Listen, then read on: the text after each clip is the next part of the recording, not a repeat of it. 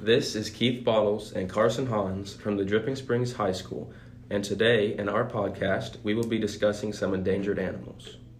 We are doing this podcast as a part of our environmental science class, and we will be discussing African elephants, Atlantic bluefin tuna, American bison, and snow leopards.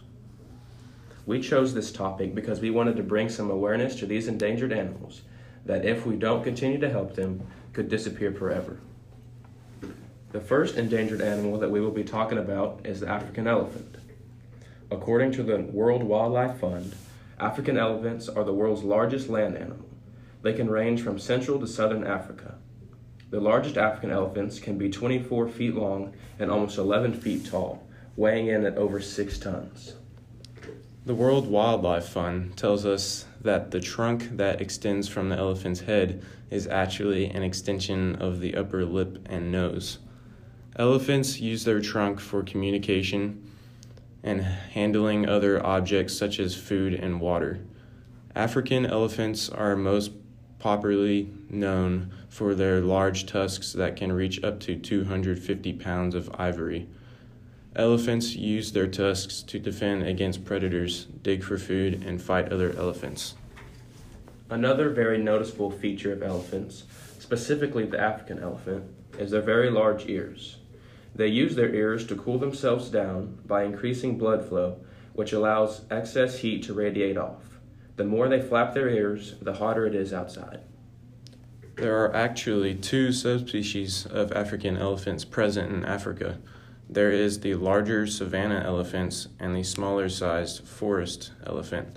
Savanna elephants are larger than forest elephants, and their tusks curve outwards.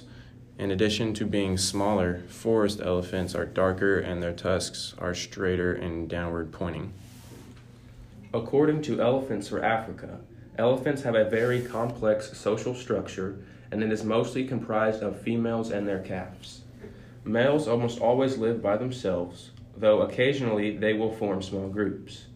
In the savanna subspecies, each family unit usually contains about 10 individuals, although several family units may join together to form a clan consisting of up to 70 members led by a female. Forest elephants live in a smaller family unit, and elephants have an average lifespan of around 70 years. Since the 1960s, African elephant numbers have decreased drastically. This is mainly due to the illegal ivory trade and the belief that ivory holds medicinal and spiritual powers in both Africa and Asia. In the 1970s, there were 1.3 million elephants. Now there are only an estimated 400,000 left. A study done by the University of Washington shows that physiological measures of stress and reproduction were also consistent with the disruptive effects of poaching. Stress levels were highest in groups that lacked an old matriarch, had few closely related adult females, and a weak social bond. Stress was particularly high in groups still ranging in areas where poaching was historically high, areas near villages furthest from park headquarters and in the peak of poaching. Females from genetically disrupted groups, many in their reproductive prime, also had fewer young calves. Results of this study bear directly on this controversy. The length of time required to recover from extensive poaching detected in our study suggests that African elephants have had insufficient time to recover from the 60% poaching-related decline of the 1980s. Thus, the impacts of renewed illegal trade in the ivory industry, or culling as a means of population control, in this highly intelligent, tightly knit social species may be far more grave than predicted by economic models alone. This basically means that because of the stress poaching has put on elephants, they aren't able to reproduce as quickly as they have in the past. According to the World Wildlife Fund, despite the ban on ivory trade, tens of thousands of elephants are killed yearly. In the 1980s, an estimated 100,000 elephants were being killed per year, and up to 80% of herds were lost in some regions. Insufficient anti-poaching capacity, weak law enforcement, and corruption undermine efforts to stop the poaching and trafficking in some countries. Most elephant habitats still extend outside protected areas, and the rapid growth of human populations and the extension of agriculture into rangelands and forests formerly considered unsuitable for farming mean that elephant habitats is continuing to be lost. Elephants sometimes raid farmers' fields and damage their crops, affecting the farmers' livelihoods, and may even kill people. Elephants are sometimes killed in retaliation. The story I'll read next I found on Smithsonian.com. It details a story about a horrible elephant poaching event in Africa. The story, The Race to Stop Africa's Elephant Poachers. The call came in to Gary Roberts last March at his home in Bure, a village of subsistence farmers deep in the sorghum and cotton fields of southern Chad. Reports were circulating, a local conservationist told him, that a mass killing of elephants had occurred some 100 miles away near the Cameroon border. Roberts, a 36-year-old, a Seventh-day Adventist missionary, experienced bush pilot and amateur conservationist who sometimes flies research missions for Chad's Wildlife Department, climbed into his single-engine, four-seat Cessna. He took off from the mission's dirt airstrip and headed north towards the border. Roberts cruised for 3 hours over a vast green carpet, low-lying brush, sorghum fields, and stands of acai, broken by an occasional dirt road or cattle trail. I didn't have any coordinates. No one knew exactly where it was, he recalls. He grew up in the Congo's remote north Kivu province, the son of another Adventist missionary, and spent nearly his whole life in Central Africa. So I'm flying at 500 feet, looking for anything unusual. As he passed over blackened scrub west of the town of Phenang, the results of a controlled burn to create arable land, Roberts noticed elephant tracks, hundreds of them, in the charred soil. He dipped his plane lower and followed the tracks to a clearing. It was then that he saw the first pile of bones. Roberts counted the skeletons of between 15 and 20 elephants. The remains were fresh. You could see the moisture in the ground from blood, he says. Hungry villagers had already swarmed over the corpses, stripping their meat. Even the animal's skin was gone, taken to fashion gris or totems for animist ceremonies. A few hundred yards from the first site, Roberts came upon a second heap of bones, then a third and a fourth. 20, 30 animals at a time had gone down. It was terrible, Roberts says. The pilot estimated that 120 elephants had been killed here. The government would later put the total at 86. The sole survivor of the massacre, Roberts would learn, was a 9-week-old calf captured by villagers, roped to a tree and taunted day and night by the village boys. Roberts tracked down the location, drove there, and loaded the weakened and traumatized orphan into the back of the pickup truck. He then drove several hours to the landing strip where he had parked his Cessna. After an all-night vigil, he used a container of milk to lure the elephant onto his plane, flew to his mission, and tried to nurse the calf back to health. He saw his whole family murdered, then ran around looking for his mother, then was tortured and abused for a week, says Roberts, who even inserted a tube into the baby's stomach to force-feed him. The emotional condition of an elephant like that, it just shuts down.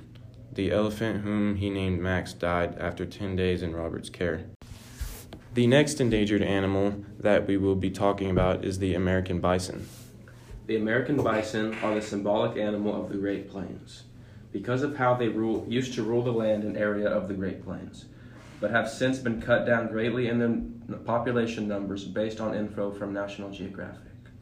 Bison stand from 5 to 6.5 feet from the ground to their shoulder and have a thick brown coat that insulates them from the cold temperatures and snow. While they are very large in size, with males usually weighing around or over 2,000 pounds, they are very quick and fast on their hooves, reaching 40 miles per hour when they run. The males and females run in separate herds from each other, but all meet up to mate once a year, and after a 9-month pregnancy, the new calves are born. The American bison used to be vital in the Great Plains, creating a substantial food source for predators and the Indians, and they were also good for soil and plant growth. At one time, millions of bison roamed the Great Plains, but in the 19th century, about 50 million of these animals were purged for meat and fur to sell, bringing their numbers down to the low thousands. The defenders of the wildlife say that in the 1800s, fewer than 1,000 bison remained in the United States, and that even 140 years later, they aren't in perfect shape. Great efforts were being made through a lot of the 90s to restore this lost national treasure, and conservation efforts continue today. According to the defenders of the wildlife, the bison are a keystone species for the Great Plains environment, helping create a livable habitat for many different species of birds and also many plant species in the Great Plains. Their hooves aerate the soil when they walk, helping promote plant growth throughout the area, and disperse different plant seeds all around the ground with their huge, dense hides. All of this helps keep the Great Plains a healthy, balanced ecosystem.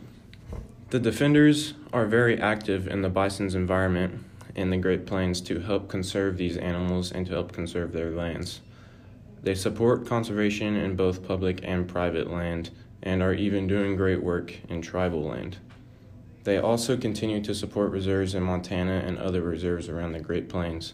Efforts are being made to help bison not only coexist with humans in national parks like Yellowstone, but are also being made to allow these bison to live in as natural an environment as possible, allowing them to thrive. Herding and hunting on the bison is being heavily regulated by the defenders, allowing the bison to consistently go up in numbers without interruption or delay. With these efforts and continued financial aid for organizations like the Defenders, the American bison may be able to rise back into their former glory as one of America's most abundant animals.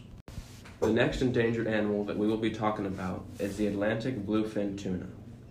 National Geographic says that Atlantic bluefin tuna are the largest and most endangered species of tuna in the world. Atlantic bluefins are warm-blooded, a rare trait among fish, and are comfortable in the cold waters off of Newfoundland and Iceland, as well as the tropical waters of the Gulf of Mexico and the Mediterranean Sea, where they go each year to spawn. They are among the most ambitiously migratory of all fish, and some tagged specimens have been tracked swimming from North America to Europe several times a year. One of the websites I found, Oceana.org, says that females can lay millions of eggs at a time, and when hatched, tuna are only a few millimeters long and weigh only a few hundredths of a gram. Within 3 to 5 years, individuals reach lengths of 3 feet and are sexually mature. The tuna has a torpedo-like body that helps it accelerate quickly through the water and catch its prey. They even have the ability to tuck in their fins into slots, which help reduce drag when they're swimming through the water. Tuna are known to reach speeds up to 43 miles per hour in the water, and they are prized by fishermen for their endurance and fight when hooked up. Their voracious appetite and varied diet pushes their average size to a whopping 6.5 feet in length and 550 pounds, although much larger specimens are not uncommon. Their average lifespan is about 15 years. Tuna's diet mainly consists of smaller fish, crustaceans, squid, and eels. The largest tuna ever recorded was an Atlantic bluefin caught off Nova Scotia that weighed 1,496 pounds. A huge market for the prized fish in foreign markets in Japan and China is what fuels the continuous hunt for these endangered fish.